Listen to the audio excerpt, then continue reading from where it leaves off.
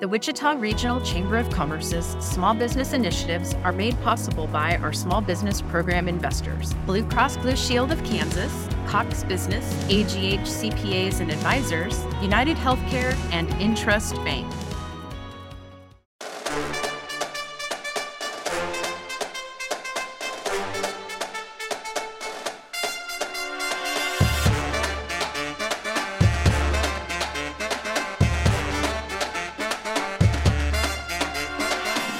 When you hear the horns and drums, you know it's time for the Wichita Chamber Business Accelerator, powered by Evergy. Join us as we explore the world of business, leadership, and entrepreneurship in Wichita. Learn from local business leaders and owners on how they have built and grown their companies and the challenges and opportunities they met along the way. Coming to you from the Evergy Room at the Wichita Regional Chamber of Commerce.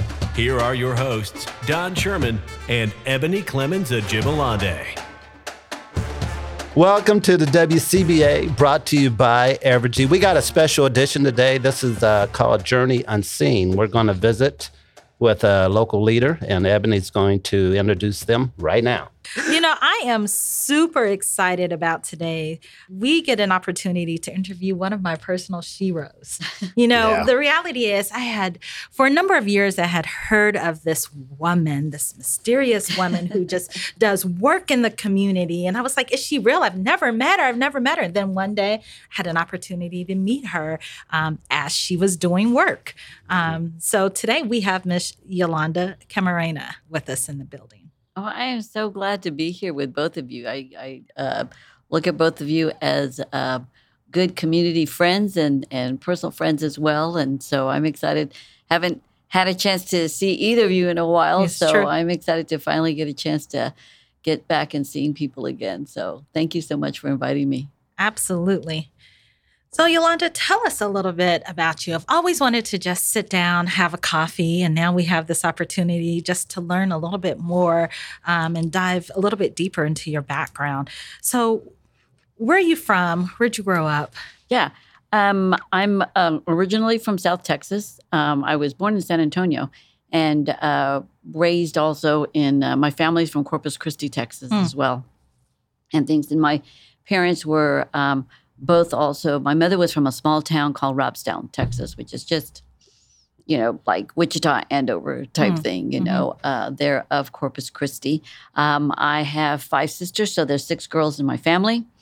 No brothers? No brothers. Ooh. Every time there was a new baby, my dad would say, is it a girl or boy? And they'd say, we're going to try one more time. And so 6 girls. 6. And even when my father had gotten ill, I even said, there's a reason why, Dad, that you were blessed with 6 girls, because no one would be here taking care of you the way your daughters do. I bet. Yeah. So that has really been a blessing. We're each other's best friends, and we're all very close. My mother still lives here in Wichita, but the rest of our family's in South Texas and things, and that's where all my family was from. My father was in the military, and he joined it very young, and my mother was a stay-at-home mom and had always been there to take care of us and kind of be a military mom. But they grew up very, very humble. They were very, very humble. My mother was a migrant worker there in Texas and grew up picking crops and things, strawberries and beets, and they would travel and things with the family. She comes from a family of 14. Wow. 7 boys, 7 girls. My father comes from a family of 9, and things. And so they all had very hardworking families and things.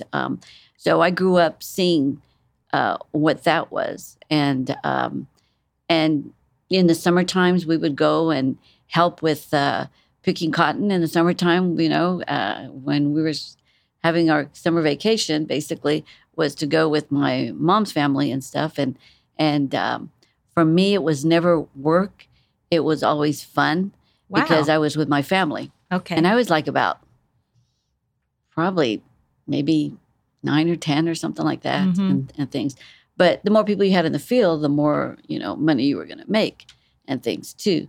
And I think because of that experience, it really did teach me the importance of family, the importance of what hard work is all about, and what that can, how that really does form and develop in you and your work ethic and what you see.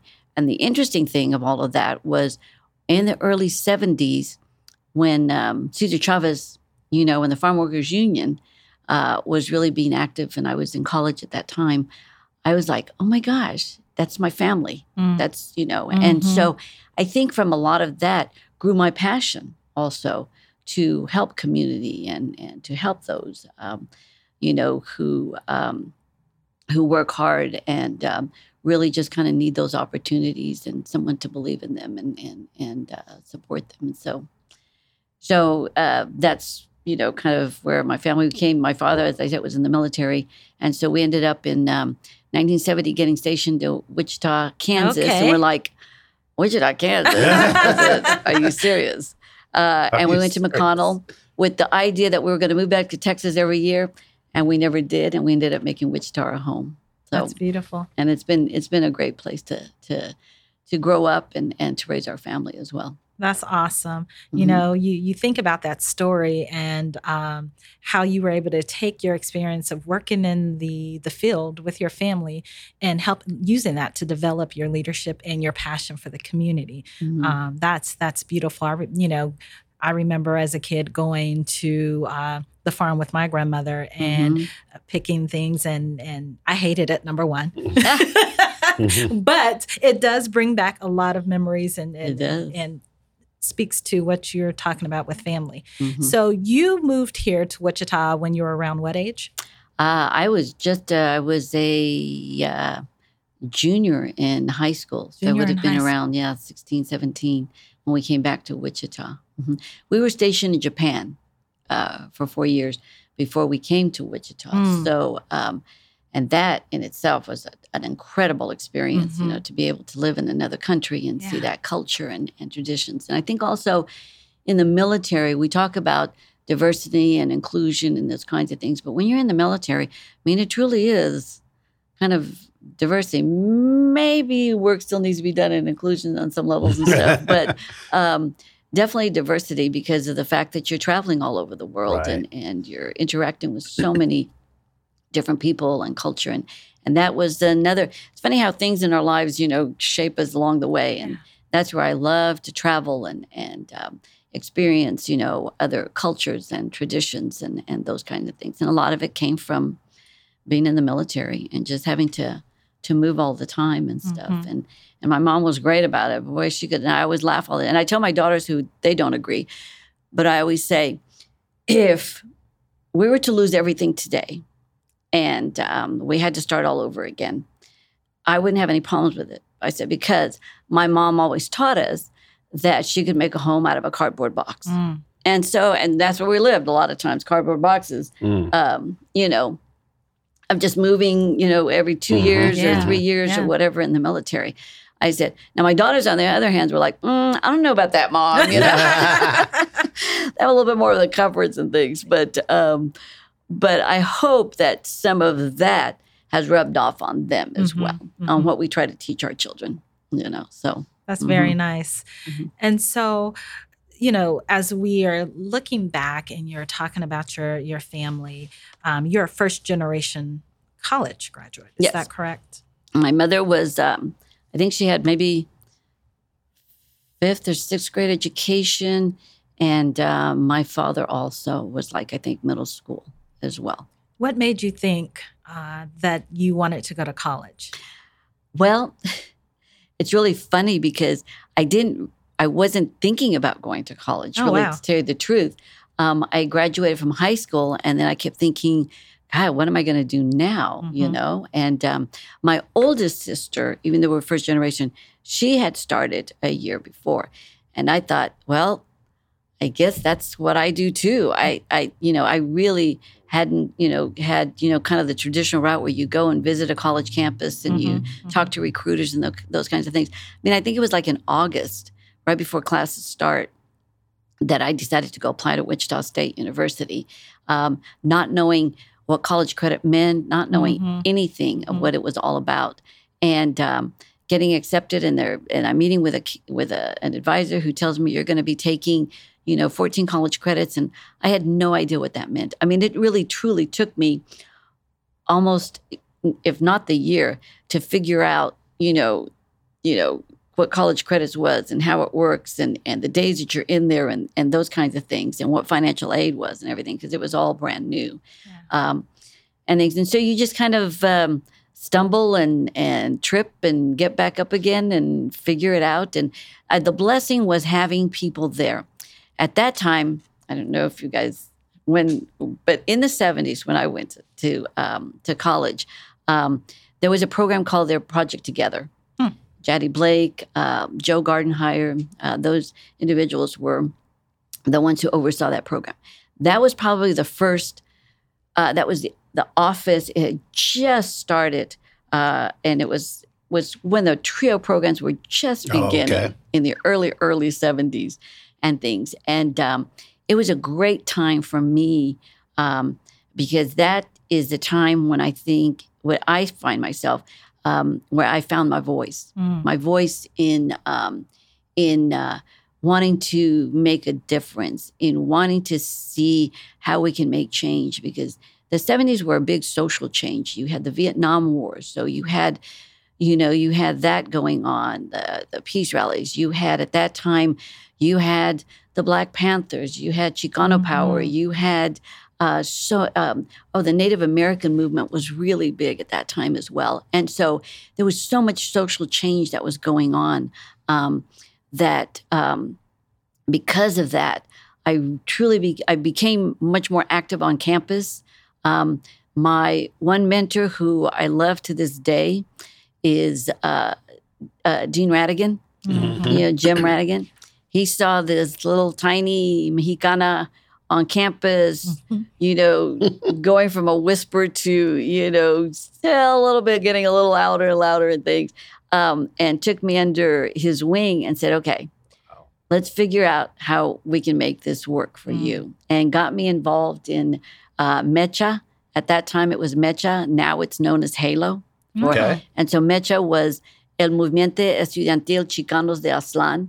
So it was like really radical, and it was so cool to say that. It sounded good to me. You felt really radical at that time. Now it's HALO, which is Hispanic American Leadership Organization, which is basically, helping our Latino students, make the adjustment to college, being that support system, and also encouraging that community service and things. You hit on leadership. How do you define leadership? For me, leadership is kind of like what KLC always says, it's kind of this action, it's your verb. But for me, leadership, I always look back at Dolores Huerta. And she, was one of the founders with the Farm Workers Union. But Dolores Huerta was the one who coined the cry or the grito that we say of "Sí se puede," and that means yes, you can. And I think because of that, I always looked at leadership as being that, as yes, you can lead. Yes, you can make change. You can. And so I see leadership as an opportunity for you to affect change, but maybe be that person who can also help others to see that vision as well and things. And I know there's so many, there's your, leaders who are the forefront and that kind of thing. And for me, it was always about being there with the community, being there with individuals or a small group or whatever it is, and coming and agreeing to a common goal, and, not being in the forefront necessarily, but having everybody come alongside and making that change with you. Of all the characteristics you have in your leadership quiver, what is the one that benefits you the most? I think the fact that I can, that I try to be a leader that sees all points of views. I think it's important that you have to listen. You have to be able to know what your beliefs are and your passions and things, but also know what is the belief and passions of others, and look for that common goal. And so it is that ability to negotiate, maybe ability to compromise, without giving up, or without losing sight of your own, interest and concerns and things, but having that opportunity to be able to work as a group together. Cohesiveness, I think, is the other thing. So I think hopefully to understand and to listen, as a leader, and then from there work to how do we put all these differences together, and see if we can make it work for a common good. Excellent. E? Well, you mentioned earlier, and I'm going back to this, but it's just really truly amazing for me to hear, as a first generation college student, not even knowing what college credits are, to seeing your growth, from saying, I don't know what I'm doing, finding a mentor to, from being quiet to roaring, essentially, and having a voice. And then going off to Harvard, right? So kind of talk to us about that experience of going to Harvard, because, especially coming from Wichita, and it's gotten much better, and being a minority, being able to go into this Ivy League institution, this premier institution of higher education, right? Talk to us about that journey. That was a journey, boy. I look back on that and I'm thinking, dang. But for me, I think it's always been about people who are put in our paths. When we come to that fork in the road, and do I take this road, or do I decide not to go like Robert Frost's poem, The Road Less Traveled. But you think, I go back to Dean Radigan. I mean, like I said, he really mentored me. I think the people who were in project together, we were really close and supported each other when, and at that time, it was real important to have that, because we were always told that we weren't going to succeed, that we weren't going to go to college, that we weren't going to make, anything of ourselves in a sense. And you hear that enough and you start believing it. Right. So you surround yourself with people who start believing in you, even when we don't believe in ourselves. And so Dean Radigan was one of those individuals. There were, of course, other people along the way, but he really had a significant impact, as I said. And so he did teach me the importance of a leader and that kind of thing. There was a very good friend of mine, Lisa Quiroz, who was at that time working for Harvard College. And I was working at that time, it was Kansas Newman here in town, and I was in their admissions office, and we would travel on the road as admissions counselors. We'd do all the college fairs and things. Well, on the road, it's largely male, and there were, some females on the road as well. But there was no Latinos on the road. Yeah. So her and I, and she was at that time, like I said, working at Harvard College. I was at Newman, but we would meet at some of these national college fairs that we would attend. And so we gravitated to each other. We became very, good friends and continued to be friends even when we weren't traveling together. And so she called me one day. She said, there's a position open at the Kennedy School of Government at Harvard University, and you should apply for it. Wow. And so I gave her all the reasons why I wouldn't get the job.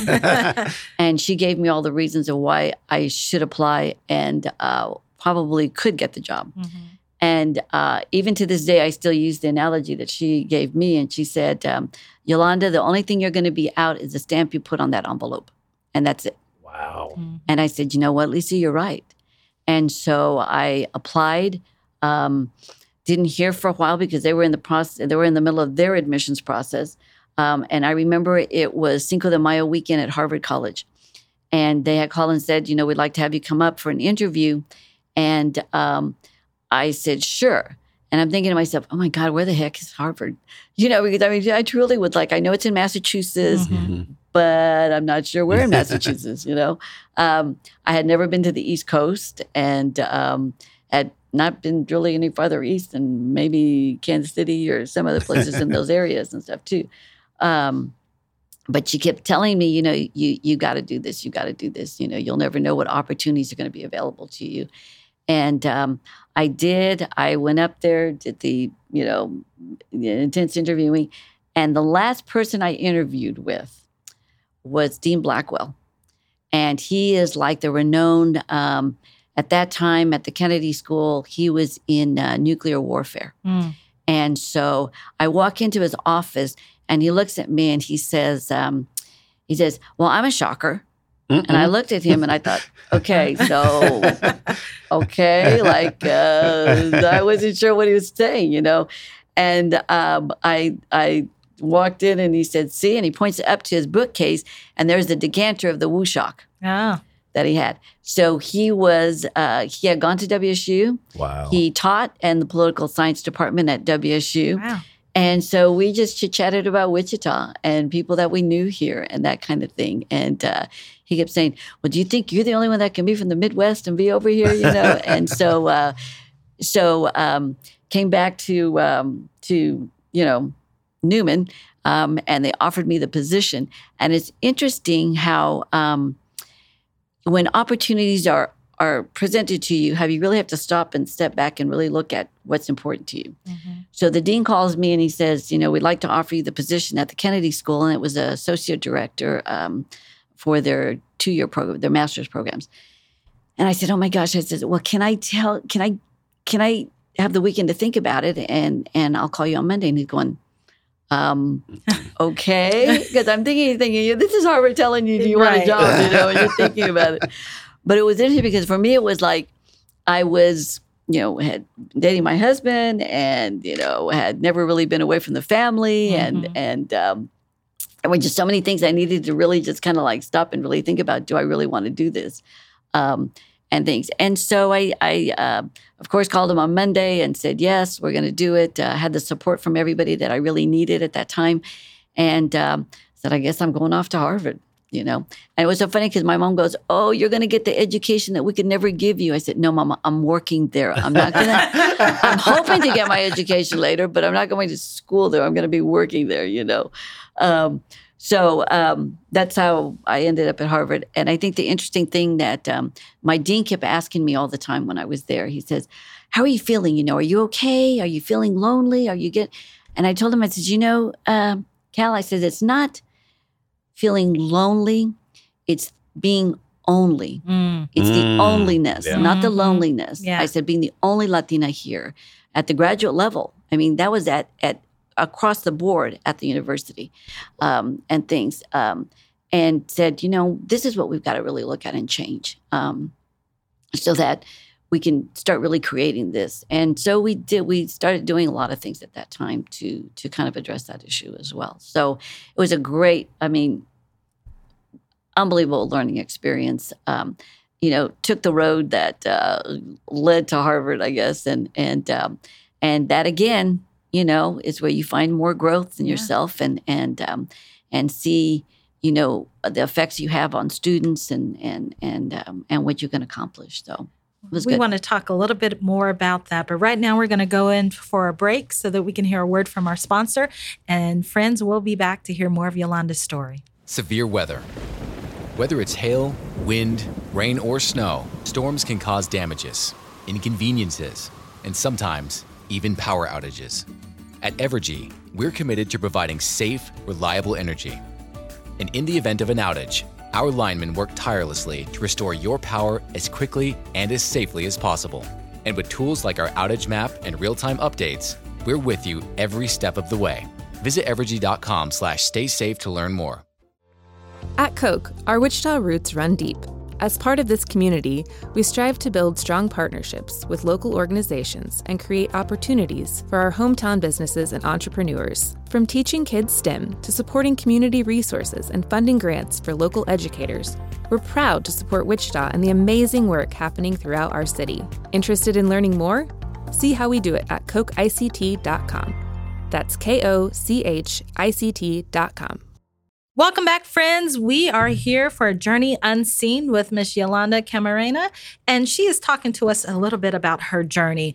Before the break, we were talking about her being the only one in the room, and as many of you know, her legacy is bringing others into the room. And I just kind of want to talk about that journey and why it's so important for her to reach back and help others be there. Well, it's I've been blessed over the years. I mean, to have, the people who come into our lives and really do changes and teach us and help us grow.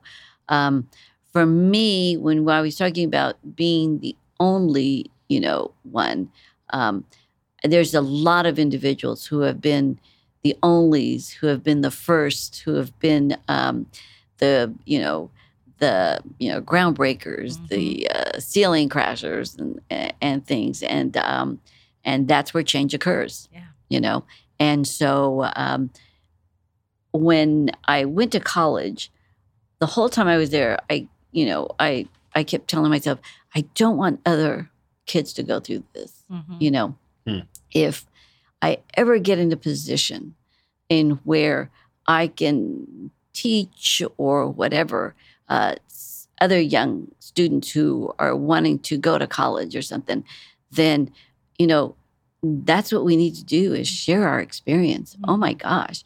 We need to, find that one person that we can mentor or help or advise or whatever it is that we can do. Because both my husband and I are both like that. I mean, he is very, very much into doing that as well. We both love to mentor and things. And so I think it was because I was in education. I was an elementary education major. But I knew I wasn't going to be a good teacher. I did my student teaching and realized, this is probably not for me. But I wanted to stay in education. And so what I pursued was higher ed administration. And went the college route because I felt like that was the route in which I could talk to high school students and help them get into college. And that's where I got into admissions and to help students look at, how to apply for college and what does that all mean and tell my story to those students who are very similar to me, who had similar backgrounds and things, and says, you can do it. And I always say, even now with working with the Kansas Hispanic Education and Development Foundation, and working with those students over the years, it's that I always tell everybody it just takes that one person to believe in you. That's all it takes to be able to maybe change that student's life or their family's life or whatever it is, because that's all it took for me was one person. And so there isn't any reason why we all can't be that one person and things. And so that's why it became important for me to mentor younger women, to mentor students, anyone who's got a question and, how did you do it or something, there'll be students who'll ask and say, so what book did you read for you guys to get? I said, a lot of books. I read a lot of books and did a lot of homework and did a lot of things in order to get to where you are. I says, but it's not the books. It's really your own desire to really see what you can do, and along the way to make sure you always try to help somebody along the way. I love that. Because you're so approachable. You just have to. I think that's probably the greatest gift you can give a young person is just your time. I love that. Because you said, you just need one person to believe in you. But you've done so much. I mean, like you've created scholarships and you created the foundation. And it's still, how many years has that been going on? Oh my gosh, I think I want to say 2007, 2009, something like that is when it was started. But again, it's not something that you do yourself. It's something that you do with the help of a lot of other people who are kind of, you bring along with you that are going to help you achieve that goal. And, we've had our individuals on our boards have been phenomenal. We've got a great executive director right now and associate director. We've had Irma Luna, who has been the strength. Yeah, Miss Luna, who was, she was definitely the backbone and the strength of the organization from day one, and built a great foundation for us to grow from. And so those are the individuals that you just kind of have to keep working with, and you see everybody else. Each little step we took says, okay, I think we can do better. When we do another program, okay, I think we can do maybe this other program. Yeah. And went from one scholarship to this year we gave out 61 scholarships. That is huge. That's beautiful. Over the years, and we've given almost over $1 million in scholarship money already. I was going to ask you that, but I believe that's when I first met you. Mm-hmm. Yeah. When you came on board. Yep.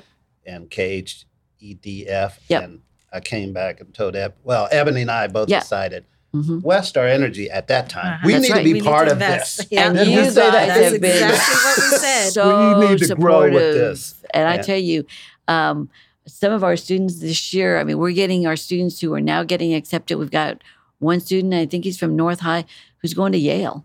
Wow. Beautiful. Yale. Yeah. I'm like, he's so humble and stuff. And we've had a student who just graduated and is, I want to say John Hopkins, and I think that's where he graduated from, who's going to go into, he wants to be kind of a neurosurgeon. And we've got students who've done their internships at NASA. And one of our students, in fact, did the internship at NASA and was working on the helicopter that's right now in is it Mars and stuff, where they are, right now and things. And so these are incredible experiences that we see them start when they're freshmen and have no idea what they're getting into.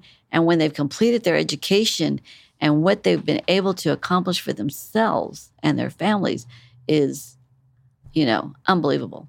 And so, and I think every thank you letter you get, or a call you get from them, or, hey, I want to give you an update what I'm doing, or whatever it is, that's your motivating factor right there. Mm-hmm. Yeah. Excellent. And like I said, that was the first time I met you. I don't know if you had met her before, but Ebony and I had a conversation. We just said, we have to grow with this organization. And we And you guys were and Westar at that time was probably one of the very first corporate sponsors that we had. It was very impressive first impression. That meant a lot to us, and continue, to reach out to the community.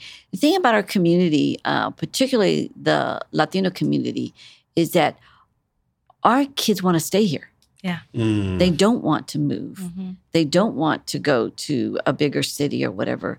They want to stay right here in Wichita, get their education in Kansas, and want to come back here to improve their community, to improve their family, their personal wealth, to create an opportunity for themselves. And I think that's what a lot of our, when we look at the chamber and other organizations, really have to see who they are, who our young people are, and how do we nurture that, and how do we help them see the potential they have, as well as the contributions that they're going to make and things to the city and to their community and to the workforce.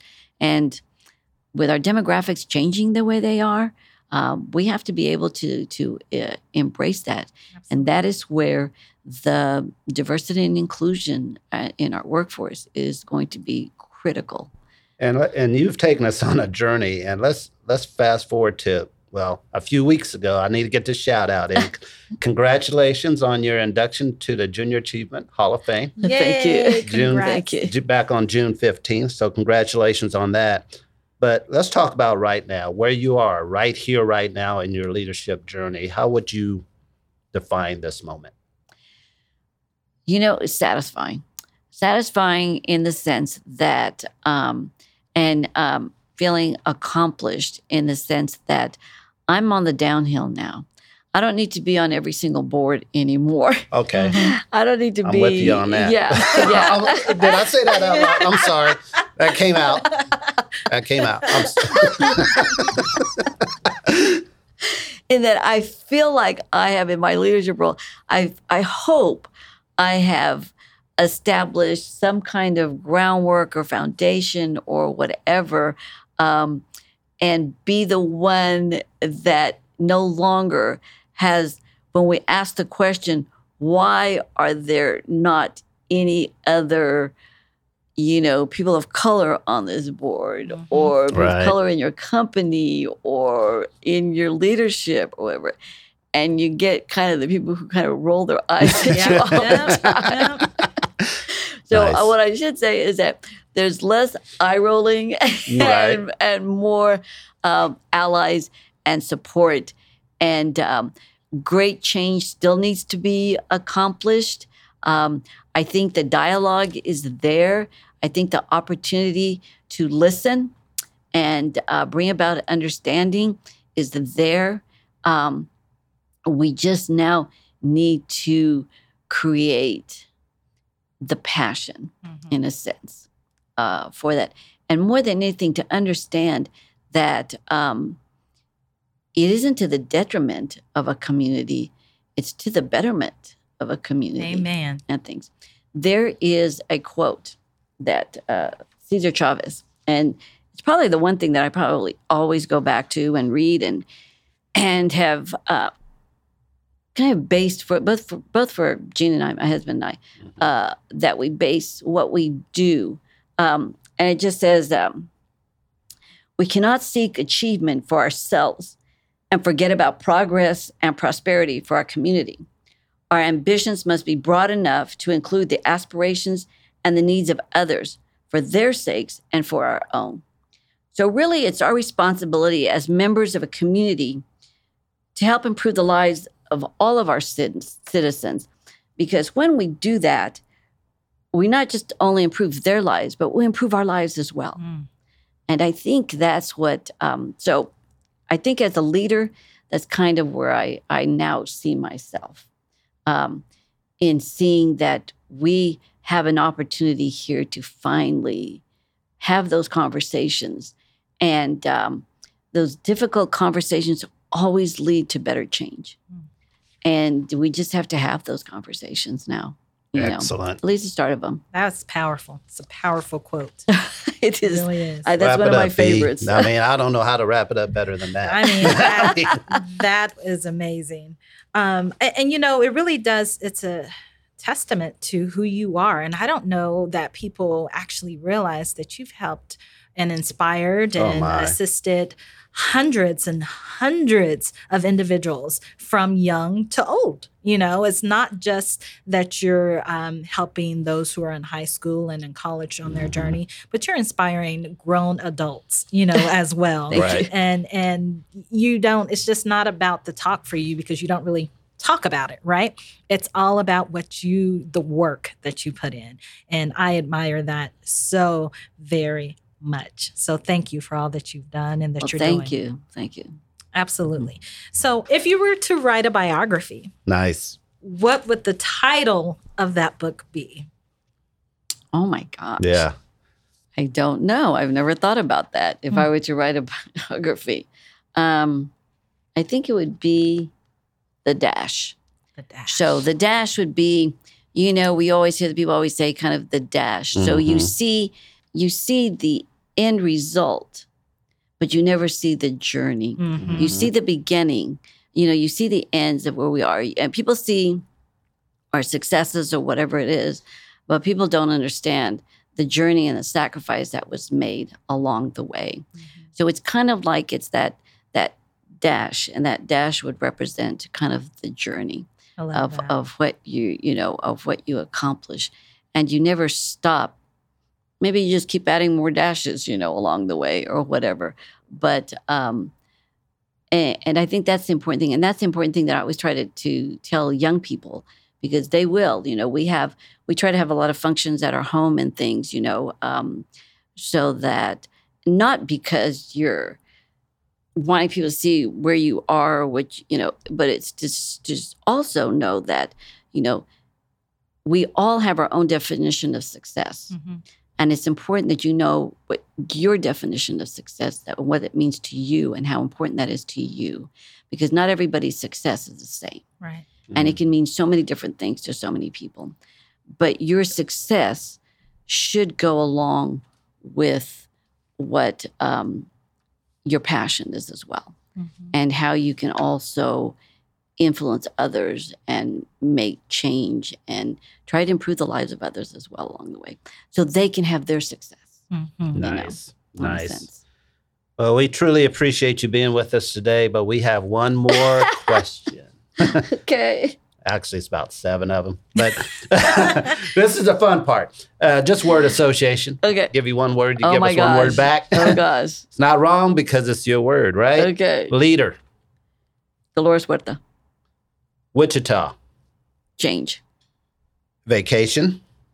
Oh, gosh. Mexico. Entrepreneur. Jean Camarena. I would concur with that. Good answer. Yeah. Be interested in this one. Failure. Failure. Gosh. Maybe education in a sense that I would have liked to have gone to law school. And I didn't do that. Family. Oh my gosh. Familia. There's family and then there's familia. Gotcha. Very different. There's a difference. There's a difference. That's another show, I'm sure. Chamber. Growing. Understanding. I'm going to give you more words for that for the chamber. Okay. Beverage. Margarita. Oh, I like how she rolled that. And last but not least, fun. Friends. Excellent. Thank you for being here. I do have to say one thing. Uh-oh. When we're talking about, just real quick, when we're talking about being on boards and this kind of thing, and I was just telling a friend of mine, I said, I now choose very carefully the boards that I want to be on. Mm-hmm. Yep. Because before you choose boards because of networking opportunities, meeting people, doing those kind of things. Mine is now the people that are on the board. Bingo. So I always say, are these individuals somebody I want to go out and have a drink with or not? Exactly. And if they are, then you know what? I'm going to be on that board. If not, not going to be on that board. And let the record show that Yolanda and I are on the Wichita Community Foundation board. And we I'm just saying. Have drinks, okay? She could be talking about me, but maybe not. And I love, in fact, I'm coming off of that board and I keep saying, is there any way I can stay on? That's one of my favorite boards. That's one of them boards. I'm sorry. That's right. I digress. So anyway, me too. So not your fault, Dawn. No, this is great.